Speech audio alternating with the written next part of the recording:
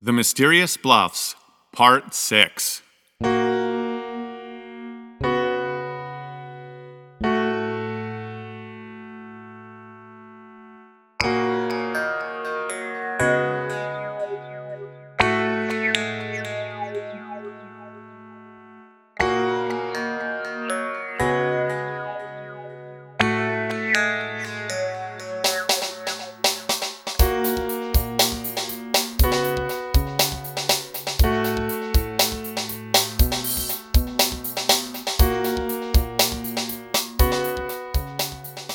Hi, Michael Midas here. I'm in the New Moon Church, Monday night in the Education Center. The room is packed for a charity spelling bee to fund the funeral of the departed church organist. The first word of the night has just been announced, Beelzebub. Dean Williams, who has the displeasure of spelling the first word, is standing on the stage, redder than a stop sign, and his arms are crossed tightly.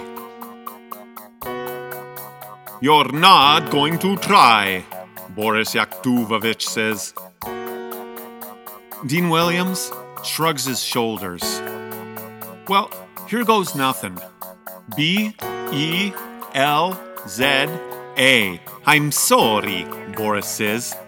"But this is bad spelling. I give next word." "I'd like it to be a decent word, please," Dean Williams says.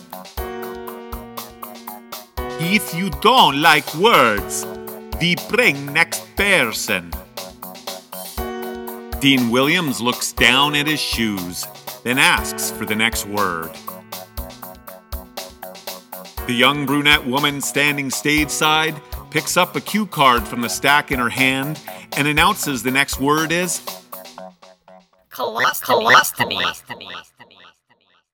"Who picked these words?" Dean Williams asks. The brunette woman points a finger at Boris. "Do you know what they mean?" Dean asks. "Yes, I find words in dictionary." "Enough about the words. Where did the church find you?" Dean Williams asks. The brunette woman says that Boris is the church janitor. Dean gets a little shaky, then takes a deep breath and smiles. "I guess anyone can host a spelling bee," he says.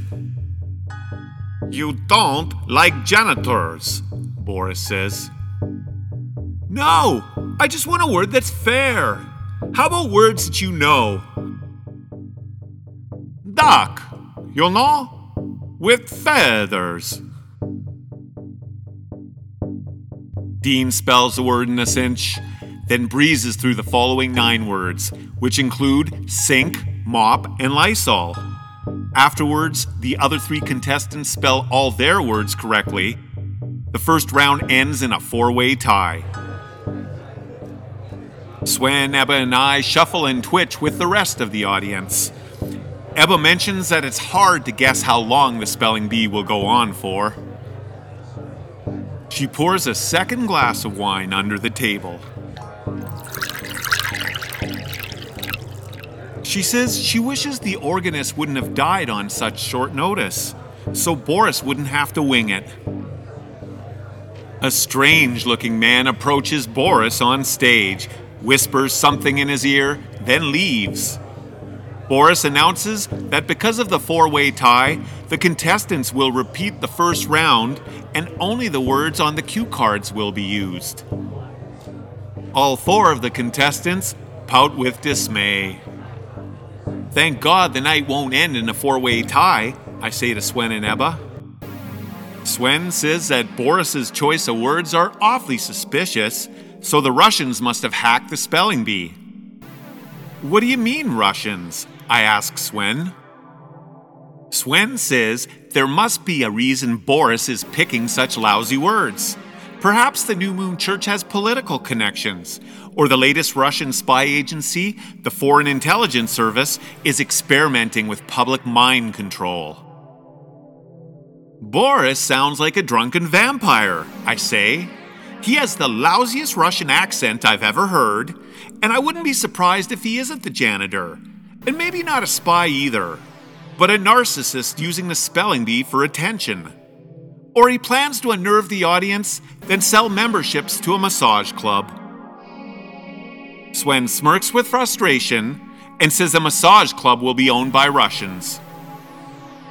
He's a fake Russian, I say, and I wouldn't be surprised about anything that happens in this church. It's plagued with some strange events, namely the choir members that have gone missing. And the other day I followed a man in here after he stole my friend's watch. It was just before the organist died. Ebba asks why I never disclosed this to them before they joined me for the spelling bee. I would have mentioned it, but I forgot to after seeing you guys. You forgot because we were connecting with nature? Swen asks. I guess connecting with nature is the free-spirited way of saying they were nude while we were eating herring and crisp bread. So the first round starts all over. This time, Maria Koloski, the tiny and shrill-voiced kindergarten teacher, is called first to the microphone. She breezes through the challenge, spelling words like necrophiliac and amputation. Donnie Harris, the beer-gutted and balding owner of Harris Plumbing Supplies, is next, and he can only spell the first two words, which are defilement and larceny. Jane Donaldson and Dean Williams barely survive the round, but their fate is marked as Maria Koloski, the favorite, kicks into high gear and defeats them one round after the next.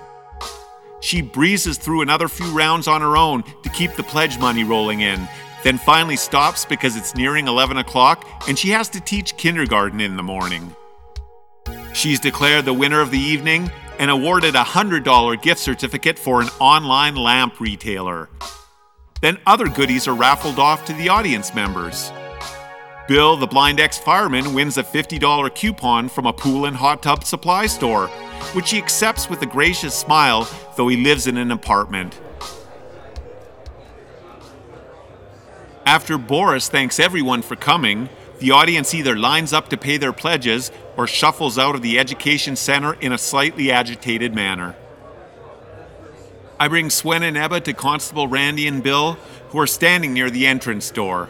Everyone shakes hands and shares a round of smiles. While Bill is shaking Ebba's hand, he compliments her on the perfume she's wearing. She thanks him, then says she isn't wearing any. Bill frowns a little, then moves on to Swen. I make a mental note to tell Bill that his inaccuracy about Ebba's perfume is good reason to believe that he's probably mistaken about the kind of aftershave the Rolex thief was wearing. But I'll save this conversation for when we're alone. After the introduction, I have another question for Bill. Why did he look so pleased to win a coupon from a pool and hot tub store? He says that he knows a couple in the area with the pool, and they've always been a big help to him, so he'll be glad to pass on the coupon to them. At that moment, Donnie Harris slowly drags himself by our group on his way to the door. His head is down, and his face is a bit distraught. Constable Randy pats him on the back and says he did a great job. I hope this audience doesn't think I do plumbing the way I spell, Donnie moans. Constable Randy says the audience was undoubtedly impressed with his courage to participate, many of them having been asked to get on stage as well, but probably declining out of fear. The plumber moans and says he wishes he was wise like them, and just came to watch. After spelling only 2 of the official words correctly, he wouldn't dare advertise his business over the mic, which he'd planned to do. Bill, the blind ex-fireman, chuckles nervously, then says he wishes his mistakes were as innocent as the plumber's because they wouldn't have cost him his eyesight. It's an uncomfortable moment while the rest of us search for a well-meaning response. Constable Randy says what happened to Bill is a misfortune, but blaming the mistake itself is like saying it has a set of fangs to bite with. A mistake can't really cause itself. I notice again that Constable Randy is wearing a brown leather bomber jacket similar to the one I used to wear. I remember that I donated mine to a clothing drive just after I'd moved into my house. I look closer and recognize a scuff mark on the left arm, which is where my ex-wife accidentally nicked mine with an ice skate. I ask Constable Randy where he got his jacket, and he looks at me strangely, as though the question is off topic. After a moment of silence, he asks Ebba where her and Sven are originally from. They both say Sweden. Constable Randy smiles acceptingly, then jokes they probably know a lot about furniture. We own a furniture store, Sven says. Sure, and I'm a bank robber, the constable jokes. No, really, we do. It's only a 45-minute drive from here, Sven says. But you'll go back to Sweden, the constable says. Oh, sorry, Sven gasps. We're immigrants here. We love this country. Constable, I add. They are my neighbors. They're good people. Let me finish what I was going to say, the constable answers. But you'll go back to Sweden every once in a while to see all the latest designs. You Swedes know furniture. We do care about furniture, Sven says. But it's not all us Swedes do. That's right. You guys won the international dog sledding competition in 1978, the constable says. We've won it since then, Sven rebuts. At that moment, Maria Koloski enters our circle and positions herself next to Constable Randy. She runs her fingers through her curly dark hair, then pats him on the shoulder. The spindly woman says they've met before when he pulled her over for speeding. That's right, last winter, the constable says. You were in a rush to get to this church, so I let you go. Maria Koloski smiles and thanks him, then asks if he's single. We should talk about that another time. I'll give you my phone number, the constable says. Maria gets out her cell phone and he recites his number to her. She thanks him and heads to the door. I'm sure it'll be a short phone call. About the spelling bee, I suppose, the constable says to everyone. I'm about to announce that my night is over because I have an antique store to run in the morning. But Dean Williams, the manager of Greenie's Golf Club, barges into our group. I'm sure this contest is for a good cause, but it gives me the creeps, he says. Who is that Russian guy anyway? He's not Russian, I answer. I think he's putting us on. There's something fishy about his accent. You sound really serious, Michael, Constable Randy says. He nudges my shoulder with his hand. Too serious for a spelling bee. It sounds like you're threatening me, Constable, I say. No, that's not what I mean, the constable chides. And this conversation is getting a little out of hand. So let's talk about nicer things, like the wonderful casket our favorite organist will have for his funeral. Let me get this straight. He's your favorite organist? You sound like a member of the New Moon Church. Are you? The constable pauses pensively. There's a lot of good people in this church, so let's not say who's a member and who isn't. He looks over at Gail, the woman with the ghoulish appearance who took my pledge. She's still busy collecting donations, but the lineup at her table is almost done. You'll have to excuse me, the constable says. I have a friend to speak with. He strolls off towards Gail. I ask Sven and Ebba if they're ready for the walk back home. They both say yes, but first we all drop by Gail's table to pay our pledges. I must note that Constable Randy, who is standing beside Gail with his arms tightly folded, says nothing during the interaction and only gives a slight nod when we all say goodnight for the evening. Sven, Ebba, and I make our way to outside the front entrance of the church. A few small groups of audience members are standing around the walkway, chatting away the end of the night. We stop to get accustomed to the chilly air. Ebba has a quirky smile on her face. You know, it would have been more adult-like to have a charity casino instead of a spelling bee, she says. That's what I told Constable Randy when he invited me to this event, I say. You know him that well? Ebba asks. He seems like one of those cops that the longer you talk to him, the better chance you have of getting a ticket. I don't really know him, I say. Like I told you already, I happened to be nearly the last person to see the organist before he died. I had to give a statement to the constable, and that's how he got my phone number. Ebba blushes and chuckles with a thrill of speculation. So you might have something to do with his death, she says. They say a good place to find a murderer is at the victim's funeral. I give her a rancid frown. Did you listen to Boris on stage while he was talking about the organist?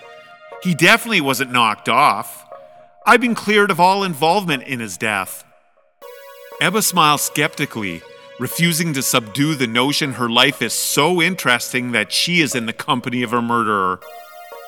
Sven soothingly pats Ebba on the shoulder. Come on, dear, let's go home and chat about having a baby. Ebba says that Sven only talks about babies when he hears about something sinister. Ebba, I say, you don't have to get pregnant because you think I killed the organist. And this sinister kind of talk is too far for a charity spelling bee. Sven gives me a little sneer. Too far, he says, after the first word of the night was Beelzebub? It's the wrong word to say, a word conjuring a strange ambience that belongs in an abandoned schoolyard. The stars in the sky deadened to a pale gray, the people around us quiet to a whisper. I feel a large, dark presence behind my back, looming towards me. I glance over my shoulder and see a small group of people chatting, though their tongues are light with wariness. I look back at Sven and Ebba. They are nose to nose, lost in a row about the right time to have a baby.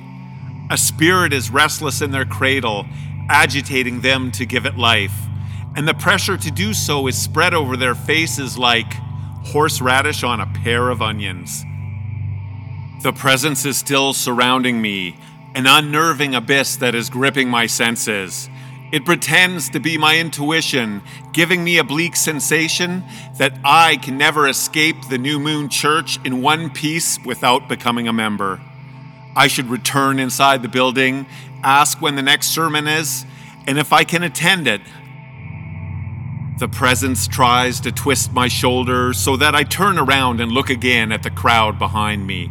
I resist for a shaky moment, then do so anyways out of interest. What could I possibly have missed? It's him! The man who stole Bill's Rolexes in the small crowd. Well, it's him without a mustache. I'm sure it's him, because I'd never forget his towering build and long blonde hair. In fact, I'm sure he's wearing the gray suit I saw him in at Becky's coffee shop. He recognizes my face, and a few tears run from his eyes. Then he returns to speaking with a woman who is equally as tall and blonde. She gets a tissue from her purse and hands it to him. He wipes his tears, then comes over to me. Sven and Ebba don't notice his arrival as they remain deep in discussion. Excuse me, the man says. I know you from somewhere. You stole my friend's Rolex, I say. Is it why you shaved your mustache, so nobody would notice you? Well, first of all, I didn't steal anyone's Rolex, the man says. And secondly, I shaved my mustache out of respect for the organist. I focus deeper on the man's face, looking over his features from forehead to skin. There is no doubt he's the culprit, but at the moment, I'd rather try to grasp the kind of respect that requires shaving a mustache. So, You feel like a better man because you shaved it when the organist died? I ask. That's kind of a strange question, he says. Bewildered, I chuckle a little. Shaving your mustache because of a death is a strange custom, I say. He sighs in frustration. The organist grew a mustache to protest clear-cutting in the boreal forest of Canada. He said he'd wear it to the grave. It was a good cause, so I joined in. So you've only decided to wear it to his grave, I say, because the trees are still coming down faster than card houses in a hurricane. I shaved the mustache out of respect, he says. I couldn't think of a better way to mark the end of an era. Besides, the thing collects pollen, and some days I was sneezing like a termite in a vacuum bag. At that moment, Constable Randy, Bill the blind ex-fireman, and a seeing eye dog Ram appear from the front door. My dark feeling disappears, so seeing them must be a good sign. I wave at them, and surprisingly, they rush towards me. This is the culprit who stole your Rolex, Bill, I announce.